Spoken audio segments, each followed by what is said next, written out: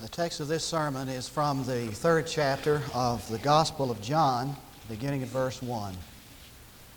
John 3, beginning at verse 1.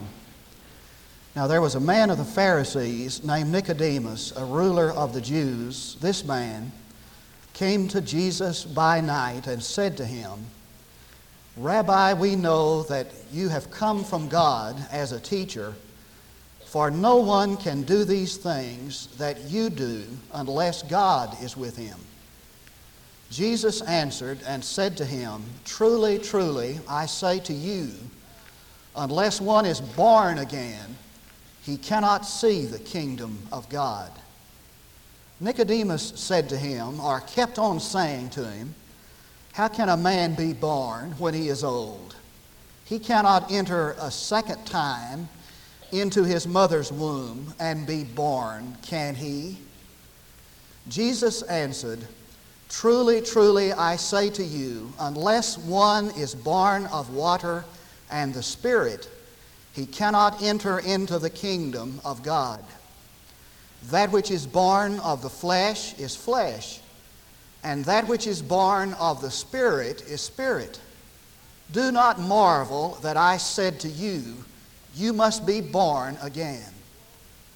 The wind blows where it wishes, and you hear the sound of it, but do not know where it comes from and where it is going.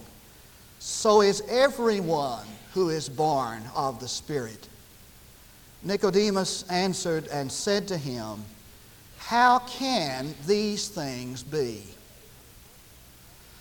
I was working late one night in the office in another place, in another pastorate, and there came this timid knock at the door, and when I answered the knock, there stood a young man out in the hall, and he asked if he could come in and visit for a while.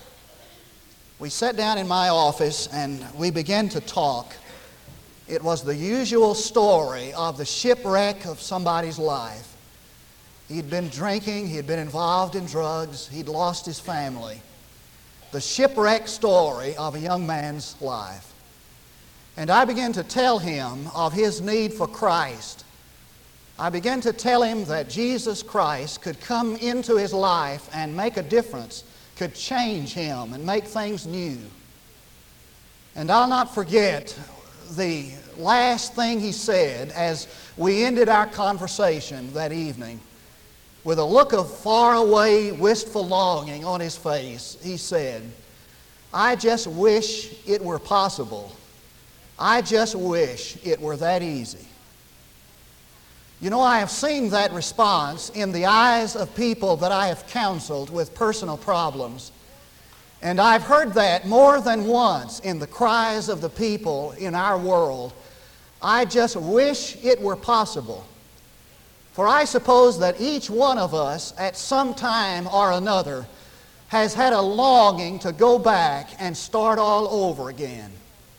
Kipling said it for us, Oh, for some wonderful place called the land of beginning again, where all our heartaches and all of our mistakes and all of our selfish grief could be dropped like a shabby old coat at the door and never picked up again. To do as Omar Khayyam said, to smash the sorry scheme of things entire and begin anew. But you know, that just doesn't seem possible, does it? We've lived too long and there's been too much water under the bridge. Our thoughts and our habits and our lifestyles are just too congealed, just too fixed. And so change, especially change in human nature, seems beyond our grasp. Now that's what troubled this ruler of the Jews, this religious leader. It wasn't the desirability of the new birth that perplexed him. He certainly wanted the new birth. It was the possibility of it that seemed beyond reason for him. I want you to reconstruct that night in your mind, if you will. And he came to Jesus to say, Master, we know you're a teacher come from God, for no one except God's man could do these things. Jesus' response is not the response that you and I would have made. I can just hear us. Oh, really? Do you really like me? Jesus could have said, Nicodemus, am I as popular in the country as I am in the town? But Jesus knew that Nicodemus was not there for him. He was there for Nicodemus. And so he got straight to the point and said, except a man is born again, he cannot even see the kingdom of God. And it rocked him back on his heels. For here was a man who had been accustomed to giving the answers. He was a walking encyclopedia of religious knowledge. He'd been giving the answers before, and now he was confronted with a question, with a problem he didn't have an answer for. And so he was raising the question, Jesus, how is it possible for a man to be born again? And I submit to you that that's the most frequently asked question in our world today. How can I go back and start all over? Now, I know this morning that when I introduce this text, I've already turned some of you off. I've turned some of you off because you saying in your mind, well, listen, I've heard the 3rd chapter of John and the new birth preached so many times by better preachers than him. He hasn't anything to say that I haven't already heard.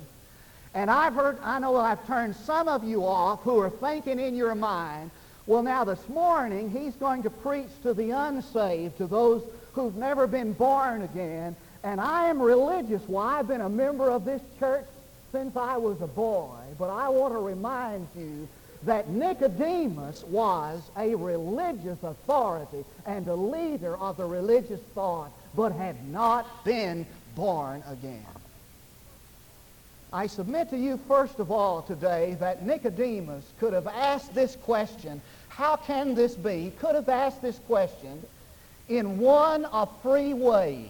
Perhaps, first, he asked the question cynically or fatalistically. Maybe he asked the question like this: you don't expect me to believe something that phenomenal, do you? Do you expect me to believe that a person can be born again?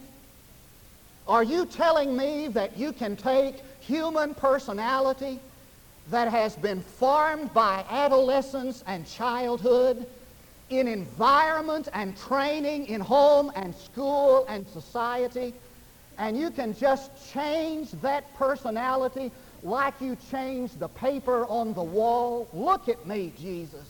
Do I look like a man who would believe that? Are you expecting me, a man of my age and my intelligence and my training, to believe that a person can be born again? Why? How can you expect me to believe that? Maybe Nicodemus was a 1st century fatalist. And a fatalist is a person who believes that everything that happens is the result of the innate nature of the thing itself, and that all human responses are the inevitable decrees of the arbitrators of one's destiny, that man is simply and solely a machine who will never change. Bertrand Russell once said, I don't believe in the freedom of the will. A man can no more change than the tree can change its branches. Maybe he was a 1st century fatalist, for fatalism is a popular viewpoint. I've heard it, haven't you? You can't teach an old dog new tricks. But we're not talking this morning about dogs, my friend. We're talking about human beings created in the image of God, and it is possible for human personality to be radically, redemptively, revolutionarily, permanently changed. Why, the sciences of the mind are all built on the premise that you can take a human personality that's that's maladjusted and sick, and with analysis and help and encouragement and guidance, you can change that personality 180 degrees. The sciences of the mind, psychiatry and psychology, believe that a person's personality can be formed, deformed, and reformed under certain stimuli. That you can take the personality of a man that is moving like a stream in one direction, and with certain stimuli and guidance, you can reverse the stream of that personality. Now, folks, if we believe that man in his finite power can accomplish that with man, why is it so difficult for us to believe that the infinite God can do that and a better job of it? Why, the miracle of the changed life is everywhere in the Scripture. Just take, for example, the people that Jesus called to be his disciples. There's Simon Peter, vacillating, cowardly Simon Peter, but so radically transformed by his association with Christ that he was willing to die for him, and did. And there's one Saul, who was once ravaging the flock of God like an angry wolf, so transformed by the presence of the living Christ that he died in a prison cell, sending letters out to further the cause of Jesus Christ, having carried a cross on his back across Asia Minor for years. Now, you may deny that that can happen to you or to your neighbor down the street, but to deny that it happened to them is to fly into the face of facts. Have you ever known a reprobate? I mean a real hard reprobate. Now, I know some folks you call that, but I mean, do you know a real? I grew up in a little town that had a man who lived next to the schoolhouse. He had just, when I was a kid, he had just been sent back from prison. He'd been dismissed from prison. He'd spent several years there for the rape of a little girl. And we taunted that old man. I don't know if the reprobate was the man or or we kids, but we taunted him. We'd call him the little girl's name so we'd get him to chase us, and he would. And it was about 10 blocks from his house or the school ground downtown, and we'd just run as hard as we could, and he'd be right in behind us, and we'd run in some store and hide. It was just a game that we played. One time some men went from the church to visit him, and he ran them off. He was hard and cold, and he was a reprobate. But I can remember when I was a senior in high school, sitting in a revival service one night, and that man walked in and sat down. And it was one of those services where the power of God was just so evident and present, and God came in a marvelous way and visited us in that service. And Marcel, that old man, was saved. I can remember how we looked at one another in sheer amazement and shock, and how profoundly I was affected when I saw that man go forward to give his life to Jesus Christ. And I can remember the impact upon my life when I would see him come Sunday after Sunday and bring his friends and sit with them in the service, and how profoundly I was impressed the first time I heard him stammer out his first prayer. Now, you may be cynical about the power of God to change human nature. You may not believe that it's possible, but don't you deny that it happened to him. Or maybe Nicodemus asked the question inquiringly or scientifically. Maybe he had his little book with him, a chart, a piece of paper, the scroll or whatever. And with pencil in hand, he came to Jesus with this question: Jesus, I recognize that there is something unique about your life. And I have seen a uniqueness heard a uniqueness in your teaching. You preach and teach like no other man. You must be somebody different. And I have seen the change in others around you, And I want to know how it takes place. I want to know how it happens. I've had that kind of question asked inquiringly, scientifically. Now, let me get it down. Like a scientist in a laboratory, I have certain facts that I know, certain data. Let me work from here and determine how it happens. What more is there than just being born and baptized and joining a church? What more is there to it than just observing the faith of your father and mimicking that faith until you're old enough to express it yourself? What more is there than just being baptized and being a part of a church and liking the preacher and paying your tithe? Is there any more to it than that? I want to really know how it's possible to begin again.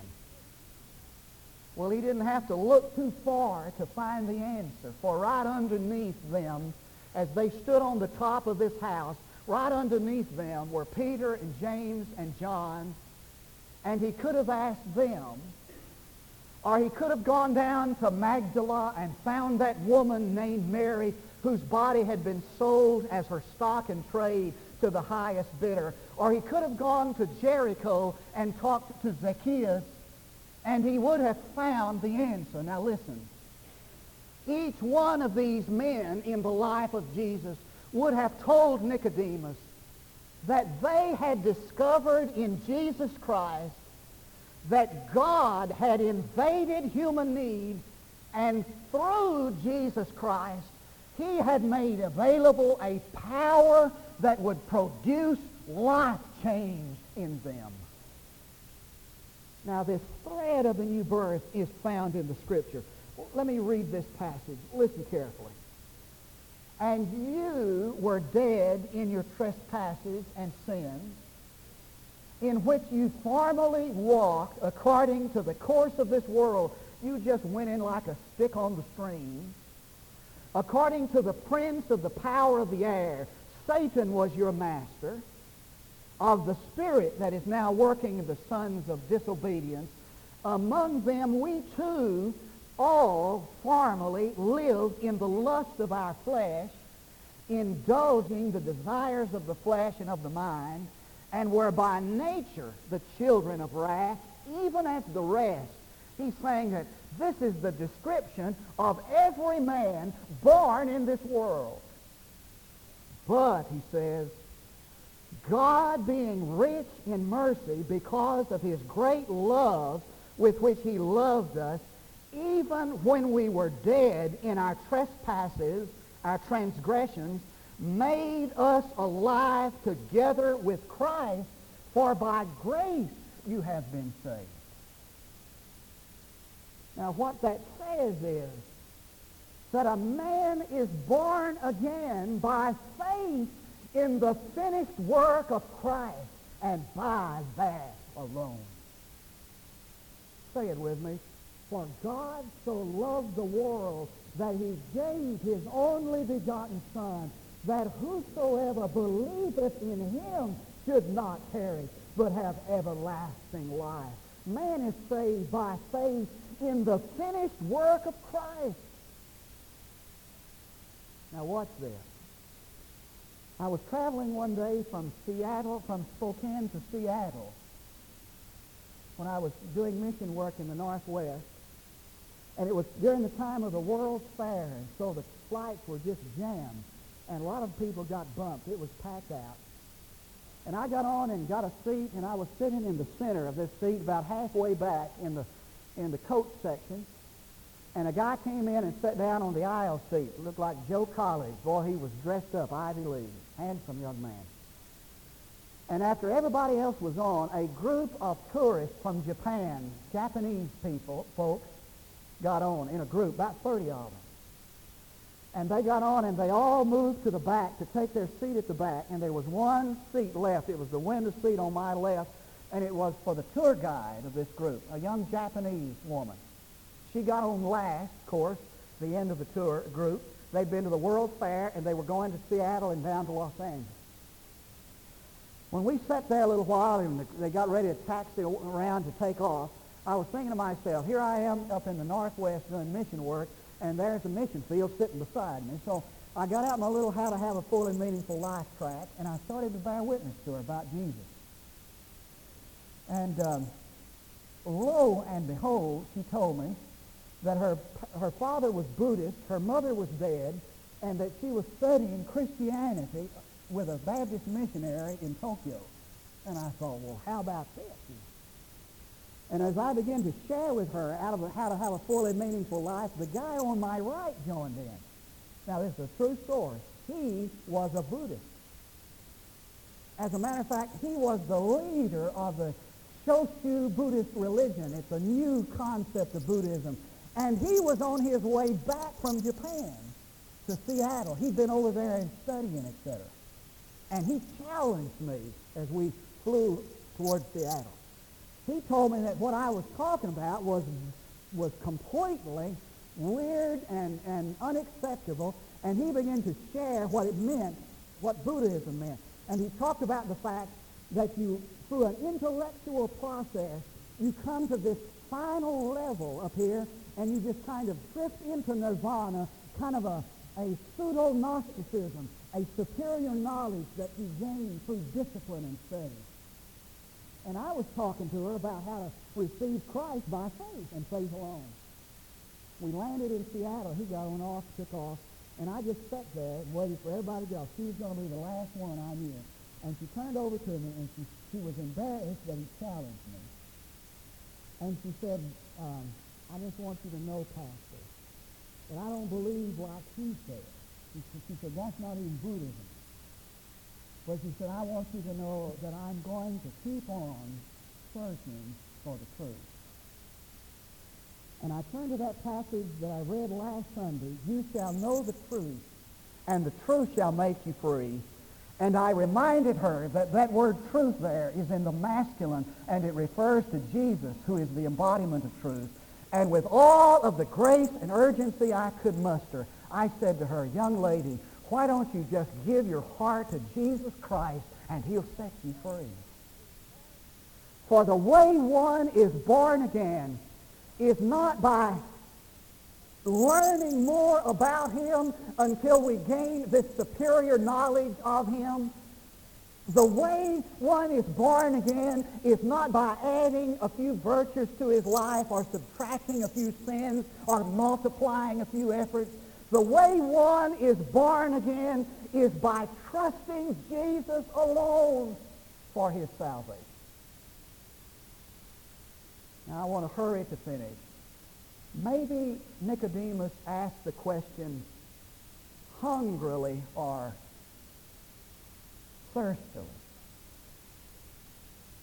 Somebody said that the reason why Nicodemus came to Jesus by night was that he saw him for the first time that day, and it set up such a fire in him, he couldn't wait until the next day to see him. I don't know whether that's really accurate or not. It's as good as the other theories. But I do know this, that wherever Jesus went as he walked among men, he created in them a thirst and a hunger for him. Pascal was right when he said, God has formed in us a God-formed vacuum that only God can fill. Charles Howard was in a hotel doing evangelistic work, this great old preacher. He said he got in an elevator to start up to his room on the 13th floor or 14th. And he said there was an old drunk in the elevator, and the old drunk staggered over to where he was and said, sir, can you tell me where I can get a drink? And Charles Howard said, I thought of that pitcher of water in my room. And I said, yeah, in my room. The old drunk thought he had a friend, found a friend. So he kind of put his arm around him, and just hugging him up, he'd found a buddy. And Charles Howard reached into his pocket and pulled out a New Testament and turned to the 4th chapter of the book of John and put it right under his nose and said, if you'll come to my room, I'll show you where you can find living water. And he said the old drunk got mad and spit on him, spat right in his face. About that time, the elevator stopped on the 11th floor. The drunk staggered off, cursing Charles Howard. The elevator door stopped, closed. Charles Howard reached in his pocket to pull out his handkerchief, not to wipe the dirty spittle off his face, but to wipe the tear out of his eye. Not even conscious that there was anybody else on the elevator until the Negro elevator operator tapped him on the shoulder. And when he turned around, he said, I saw hunger in her face as big as my hand. And she said, Sir, can you tell me where I can find living water?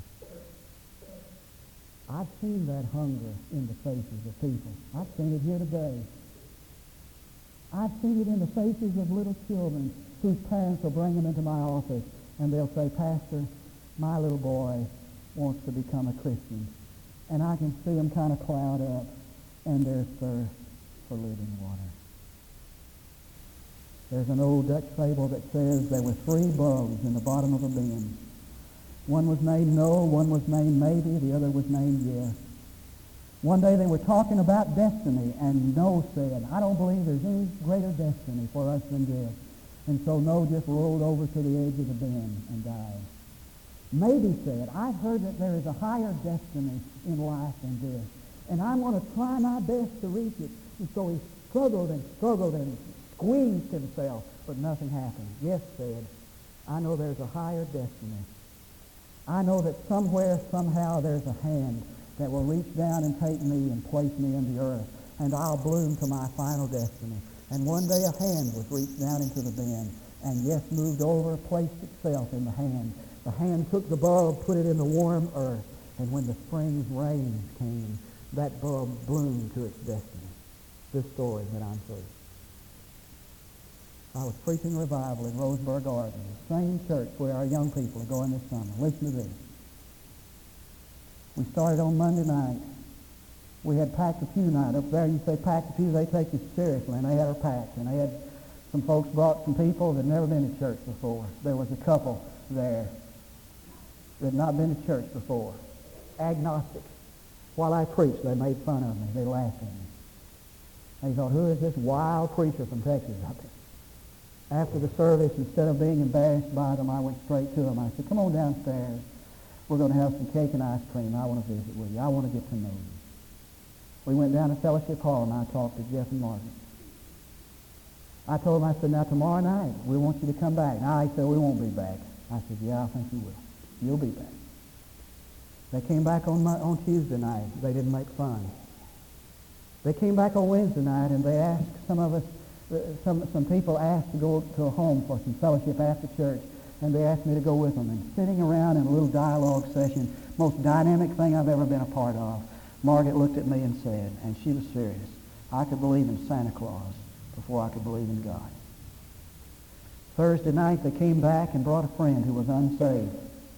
This will blow your mind. After the service, they came up to me and said, our friend is coming over to our house after the service. Would you come over and tell her how to become a Christian? I went over to their house, sat around the table, led their friend to the Lord. They was rejoicing, crying. Saturday night, Jeff walked the aisle to give his life to Jesus Christ. After the service, Margaret said to me, Gerald, we've become fast friends. She said, I'd give anything in the world if I could believe it. I took him out for dinner that night. We went to a steakhouse. We ate dinner. After that, we sat in the car and talked till about 3 o'clock in the morning. Sunday morning, I preached this sermon on the new birth, told the illustration about the tulip bulb. When the invitation was given, Margaret came forward and said, nobody's ever called me a tulip bulb before, but I'm coming today to say yes and place my life upon God. That night, at the end of the service, I was getting ready to leave, fly back to Texas. She came up to me with a paper sack. She said, Gerald, I want you to take this sack home. It's my gift to you. I don't want you to open it till you get home. Then I want you to open it. I want it to be a surprise. When I got home, opened up the paper sack, you're way ahead of me. You know what was in it? There was a tulip bulb. And I took that tulip bulb and I put it in my garden. And when the spring rains came and the sun, it began to blossom into its fullest potential. And I thought of what God did in Margaret's life. Now, there's some of you here this morning who are no's. You're saying it can't be. You're cynical and fatalistic. And there's some of you who are saying maybe it can be. I'd like to know how. Maybe it can be. And there's some of you, maybe you gentlemen, who are hearing the gospel for the first time, who are saying, yes, I believe there is a higher destiny. I believe that God is God. And I'm coming to give my heart and life to him. Now listen to me carefully. I've not preached too many evangelistic services here, but this is one. And I've had a burden these last few weeks about those of us who come on Sunday morning and sit under the sermon who have never been born again. I want you to come this morning. I want you to do it right now where you sit. I want you to pray and invite Jesus Christ into your life. I want you to say yes to him. I want you to place your faith upon him right now to be saved. Doesn't matter if you're religious or a member of the church. Have you ever transferred your trust over to Jesus Christ? Would you do it now? And after we've had our prayer, we'll give an invitation. And we'll invite you to come forward publicly because Jesus always invited his disciples to follow him publicly.